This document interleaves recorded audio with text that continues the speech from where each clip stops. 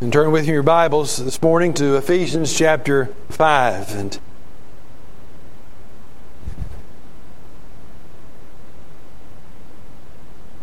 you can tell this morning we are making progress in our study in Ephesians. We're to the end of another chapter, chapter 5. We're going to conclude that chapter today. Really concluding a three-part series, if you will, on the home and family. We began with verse 22. Picking up this morning in verse 28, reading through verse 33.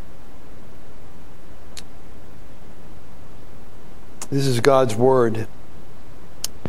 So husbands ought also to love their own wives as their own bodies. He who loves his own wife loves himself. For no one ever hated his own flesh, but nourishes and cherishes it, just as Christ also does the church, because we are members of his body. For this reason, a man shall leave his father and mother, and shall be joined to his wife, and the two shall become one flesh. This mystery is great, but I'm speaking with reference to Christ and the church. Nevertheless, each individual among you also is to love his own wife even as himself, and the wife must see to it that she respects her husband. Again, that is God's Word. Pray. Father, thank you so much for your Word. We thank you for every part of it. We know that some of it comes at us like a sledgehammer. We know that sometimes it comes at us as a sword. Sometimes it comes at us as a prod to push us. Sometimes it comes as a comfort to help us. Sometimes it comes as a light to direct us. Father, may it be all of that to us today. We pray that we give us grace now as we turn our attention to this part of your holy, inspired, and inerrant word. We ask it in Jesus' name. Amen. Well, we're in a section of Ephesians, I believe, where the Holy Spirit, or where the Apostle Paul is talking about the Holy Spirit being filled with the Spirit, what that means, and how it applies to different areas of life. As I said, Ephesians 5, 22 through 33 kind of hangs together. This is our third sermon on this one subject. And here I believe Paul is applying what it is to be filled with the Spirit to the home and to the family. That's why I've given these sermons the titles I gave them. The first sermon was entitled The Spirit-Filled Wife. The last sermon and this sermon is two parts of one sermon, if you will. It's the Spirit-Filled Husband. The real question is, what does a Spirit-Filled wife or a Spirit-Filled husband look like? How can you identify someone who's filled with the Spirit? How do they function differently from someone who's not filled with the Holy Spirit? We saw in that first sermon that the Spirit-Filled wife, we looked at verses 22 through 24 then. The Spirit-Filled wife submits to her husband as the church submits herself to Christ. What we mean by that is it's as the wife submits herself to Christ, then and really only then she's able properly to submit herself to her husband. And so she submits herself to her husband as to the Lord, the text says. The pattern for the wife is the church. As the church submits itself to Christ, so she submits herself to her husband. And then we saw from verses 25 through 27 last time that the Spirit-filled husband also has a pattern to follow. And his pattern is to follow the example of Christ to the church. You see how it fits? The wife submits the pattern or follows the pattern of the church to Christ. the husband of Christ to the church. And the Bible says that Christ loved the church and He gave Himself for her. And so the husband is to love his wife with a sacrificial love, to love her sacrificially. I said then that perhaps the best definition of love of the husband for a wife is to give, and then give some more. And so the husband follows that pattern of giving, of sacrificing for his wife. We're told also in that passage that Christ has a deep desire for His church. And that is that she would be holy and blameless. And one day He Himself would be able to present His bride, the church, in all her glory before the throne of grace. And so one of the main desires of a husband is the sanctification of his wife, to make her holy, so that one day he too might present to Christ His bride as a pure and holy bride. Well, that brings us to our text this morning, where we find more about the Spirit-filled husband. Sorry guys, you get two. Well, I've only got one. That last time it's because the role of the husband in the family is so crucial. It's so vital. Look, you want to talk about the social dilemmas in our country. Look at the home. Look at the fathers. It's not complicated, people. We've allowed the home to disintegrate, and we're suffering the dire consequences of what the Bible so clearly warns us against. Three additional things here that characterize a husband who's filled with the Spirit, who's walking in the Spirit. And the first is that the Spirit-filled husband loves his wife as he loves himself. It's interesting. 3 times in verses 25 through 33, the husband is told to love his wife. Back in verse 25, it was, husbands, love your wives, just as Christ also loved the church. Here in verse 28, it is, husbands ought also to love their wives as their own bodies. So not only are we to love our wives as Christ loved the church, but we're to love them as we love ourselves.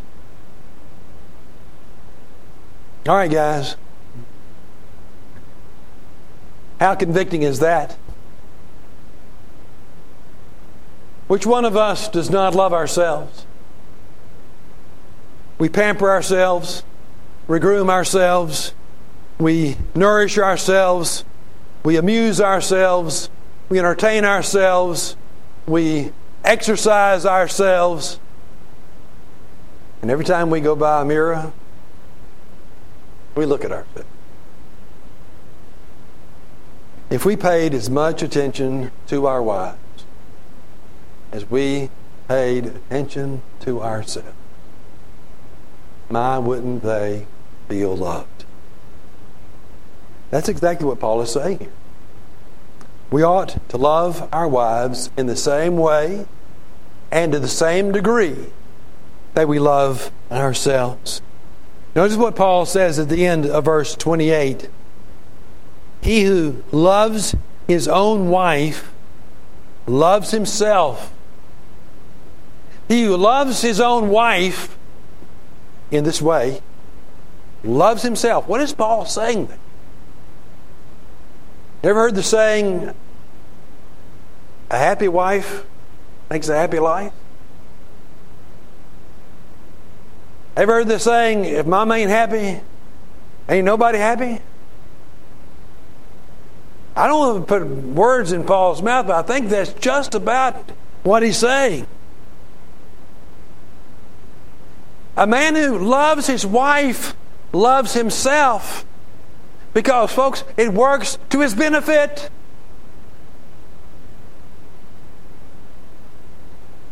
If you want a happy life because you got a happy wife, then love that wife. And make sure she knows she's loved and feels that she's loved. Another contemporary saying is, what goes around comes around. If you send Christ-like love around your wife, then guess what? That love's going to come back around to you. I said in the previous sermon that according to the Bible, the husband is to be the initiator of love in the home. He's to be the source of it, the one who generates it. And the wife then is to respond to the love that she receives from her husband. It fits perfectly, doesn't it? You love your wife, what happens? She loves you back in return. So, he who loves himself, he who wants what's best for himself, takes the biblical pattern and loves his wife. Then Paul goes on to say in verse 29, giving us more detail, "For no one ever hated his own flesh, but nourishes it and cherishes it, just as Christ also does the church." That's why I was saying earlier, we cherish ourselves, don't we, God? We nourish ourselves. We take care of ourselves. I check the mirror. Sometimes people help me check myself. Straighten my tie. Somebody told me today, you need a tie clip. Your tie's flipped over. My wife pulls my collar down over my tie when it's showing. What good friends are for. We're concerned about ourselves. We nourish ourselves. We cherish ourselves. We take care of ourselves. We want to make a good presentation to others. What Paul said. Look, love your wife like you love yourself. You nourish yourself, take care of yourself, make sure that you're in good order. You do the same for her. This is not just motivated by personal selfishness. It's not just a way to give love so you can get love. No, again, Paul gives us the pattern of Jesus that we're to follow. You see, that's, again, the way Jesus loves the church. What he says into verse 29. You're to nourish it and cherish it, just as Christ also does the church. Christ nourishes and cherishes the church. And he goes on to explain why. It's because we are members of his body. I want you to hold on to that little phrase in verse 30, because we're members of his body. We move on to the second point. A Spirit-filled husband is committed to his wife, just as Christ is committed to the church. Let me say probably the most important thing I'm going to say all morning, and that is that marriage is all about commitment. Let me say it one more time. Marriage is all about commitment. People want to say, well, it's all about love. No, it's not. No, it's not. Marriage is about commitment. Because after all, what is love? Love's not a feeling. Love's not an emotion. Love's an action. And the primary action driven by love is that of commitment. I tell you often, as your pastor, I tell you, I love you. Don't I? You heard me say that. I love you. Well, what does that mean? Well, it doesn't mean that I get a thrill up and down my spine every time I think of you. Doesn't mean I'm overwhelmed by emotion every time I see you. That means I'm committed to you. It means I'm committed to you as your pastor. You see, in marriage, two people make a lifelong commitment to each other. Feelings of love come and go. I didn't say they may come and go. Feelings of love come and go. Good times and bad enter every home. Disappointment, hurt feelings, unfulfilled expectations are a part of every relationship. The one thing that a married couple has is the commitment they made to each other. And sometimes that is all they have.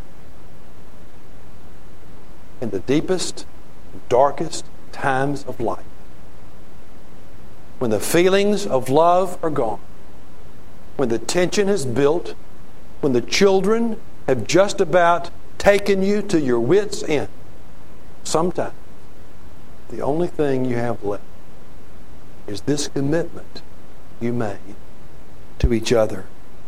And to make the point, in verse 31, Paul quotes from the Old Testament. He quotes from Genesis 2, verse 24. We find it here. For this reason a man shall leave his father and mother, and shall be joined to his wife, and the two shall become one flesh.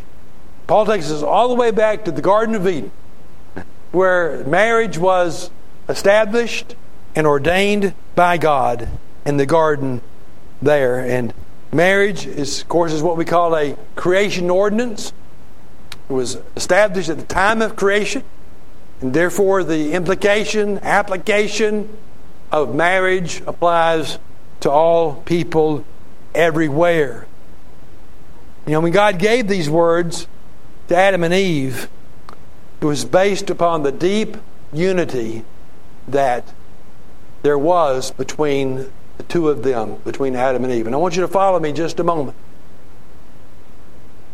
We're talking about the unity between Adam and Eve, because when God brought Eve to Adam, his first reaction was to say this: she is now bone of my bone and flesh of my flesh. You know, how much more graphically could God, through Adam, have described the unity of the husband and the wife? She's bone of my bone. She is flesh of my flesh. She is part of me. It was right after that. Right after Adam said that, God said, for this reason, because of that essential unity between the husband and the wife, for this reason, a man shall leave his father and mother, cleave to his wife, and the two shall become one flesh. You see, here in Ephesians 5, I want you to notice, where does Paul bring in this quotation from Genesis 2:24? It's right after Paul says of Christ and the church, because we are members of His body. You see, it's right after talking about the essential unity of Christ and the church that he quotes from Genesis 2:24.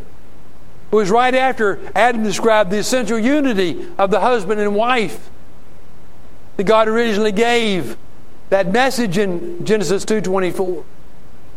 You see, that's what we find here in this whole passage, is that Paul is using the illustration of Christ and the church to describe the marriage relationship. A wife is to submit to her husband just as the church submits to Christ. The husband is to love his wife just as Christ loved the church. And there's this essential unity between Christ and the church, and in a similar way, between a husband and his wife. It is for this reason, the Bible says, a man shall leave his father and mother, be joined to his wife, and the two become one flesh. That word joined there in verse 31, it's cleave in the Genesis passage, means something, it describes something glued or cemented together. It reflects a binding obligation, a permanent relationship, and it shows that this deep level of commitment that a husband is to have to his wife, and the wife in turn is to have to her husband. We have so diminished that. Even in many churches, we've so diminished that. But this is a sense of commitment and binding obligation is essential. It was God's design, it is God's plan. And we see that spelled out even further, that in what the text describes as the husband and wife becoming one flesh. To me, it's a picture of two vines growing separately. You've seen them, and then they meet, and then they begin to grow together, and they wrap around each other. And then you've seen vines that literally grow into each other, where there's no longer two vines, but now it's one vine. That's the picture to me. When the Bible says the two shall become one flesh, they become like they are a unit of each other. You hurt one, you hurt the other. You insult one, you insult the other. You praise one, you praise the other. You do something good for one, you do something good for the other. It's because they are so closely joined together, they become one flesh. You know, Jesus built on that himself. You go to Matthew chapter 19.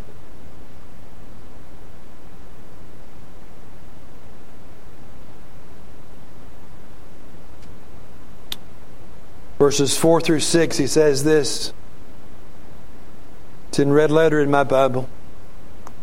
And Jesus answered and said, have you not read that He created them from the beginning, that He who created them from the beginning made them male and female, and said, for this reason, a man shall leave his father and mother and be joined to his wife, and the two shall become one flesh. So they are no longer two, but one flesh. What therefore God has joined together, let no man separate. And so there's this essential unity between the husband and the wife. And it's as though Jesus says, woe to be to anyone who would separate them. Now, it's all a mystery, isn't it? It's a great mystery. It's what Paul admits in verse 32. This mystery is great, he says. But I'm speaking with reference to Christ and the church. You see, the reason he illustrates marriage with Christ and the church is so we would understand it better. It's a mystery. But I'm telling you of Christ and the church so that I can help you understand it better. What does it mean for the husband and wife to be one flesh? It's similar to the church being one body with Christ, a part of His body. Then there's a third thing, and that is a Spirit-filled husband lives with his wife in a healthy biblical relationship. A healthy biblical relationship. What do I mean by that? What is a healthy biblical relationship? I think Paul describes it in verse 33. Nevertheless, each individual among you also is to love his own wife even as himself, and the wife must see to it that she respects her husband. That's really kind of a summary of the whole section, isn't it? If you're to boil down what we find in verses 22 through 32, I think it's summarized in what we find in verse 33. There's a book on marriage by Emerson Eggert that I use quite often. And the title of the book is Love and Respect. And the subtitle is this: The Love She Most Desires and the Respect He Desperately Needs. The love she most desires and the respect he desperately needs. That whole book is built off this one verse, where those two driving needs of the husband and the wife are defined. Each individual among you is to love his wife, and the wife must see to it that she respects her husband. Again, this is the third time since verse 25 the husband is told to love his wife. And that word respect here reflects what he said earlier about submission. Now, the point of that book, Love and Respect, is that women want to know, above all else, that they are loved. They want to feel secure in the love of their husband. And they don't want just to hear it. They want to see it. They want to experience it. They want tangible evidence of it. And that's the very place, isn't it, where most of us men fail the most. We assume that our wives just hear me say it. And if I just say it enough, then they'll believe it. If I just repeat those 3 words, I love you, over and over again, often and often enough, maybe she'll get the idea that I do. No, she won't. No, she won't. Because generally, guys, all the time we're telling them with our mouths we love them. We're showing them by what we do that we really don't. Many times our actions contradict our words. And it is true that actions speak louder than words. I will guarantee you, what your wife wants from you more than to hear you say, I love you, is for you to do something in a practical way to show her that you do.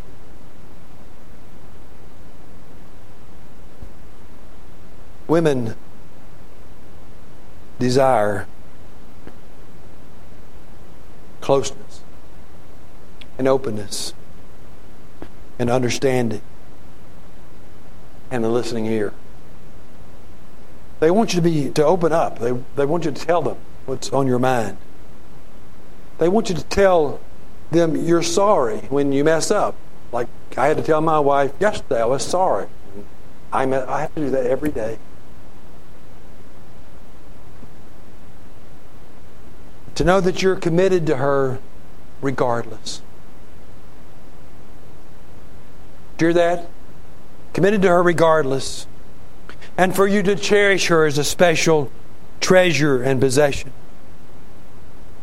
The other point of the book is that men need to have respect. For guys, it's kind of the ego thing, isn't it? We need people to look up to us. We need people to admire us. We need people to think well of us. We need our work and our achievements to be appreciated. We need our desire to protect and provide to be acknowledged. We need our need for a companion in our activities to be shared. But it turns out to be a vicious cycle, doesn't it? When the wife doesn't get the love that she wants, she reacts. When the husband doesn't get the respect he needs, he reacts. And usually it's in a negative way. And many times it ends up being a downward spiral from which it is difficult to escape. When marital difficulty comes into the relationship, many times our first reaction is to point to our spouse and to identify something they did or they said to cause it. Isn't that true? When our first reaction ought to be to look in our own spiritual mirror, and guys, we ought to say, what did I do? Not to show love to my wife. What did I just do that did not show love to my wife that caused her to react in the way that she did? Wives, you ought to ask yourselves, did I just disrespect my husband? Did I just say something or do something that was disrespectful toward him that caused him to react in that way? Now, I'm not taking responsibility away from either party for the way they reacted. I'm just saying sometimes we need to step back and look and say, what did I do? How did I fail to show love to my wife? How did I fail to respect my husband in that particular situation? So many times we want to blame our spouse for what we actually caused. Now, before we close, I want you to see the exclusiveness of the nature of this exhortation, especially to the husband. where it says twice, actually. Verse 28, so husbands ought also to love their own wives. Verse 33, each individual among you also is to love his own wife. We saw earlier that in verse 22, wives, be subject to your own husbands. Marriage is between one man, one woman. Each is to be committed to each other in this healthy, biblical relationship that the text describes. We can't do it on our own. This is beyond our natural abilities. That's why I believe where it's put in the text is crucial. It's right after verse 18 of chapter 5, be filled with the Spirit. Paul is describing here how a Spirit-filled wife relates to her husband. How a Spirit-filled husband relates to his wife. We can't do it in the flesh. I can't do it in the flesh. We can only do it in the power, with the help of the Holy Spirit.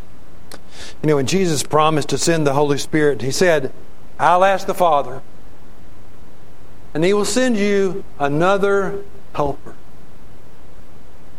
We've talked about that before, but I want you to think about that as I conclude this morning. The Holy Spirit was sent by the Father at the request of Jesus to be your helper. He's here to help you live a life that pleases God, to help you resist temptation, to help you turn from sin, to help you show the fruit of repentance. And yes, the Holy Spirit was to help you wives submit to your husbands in a godly way, and to help us husbands love our wives as Christ loved the church. You can't do it alone.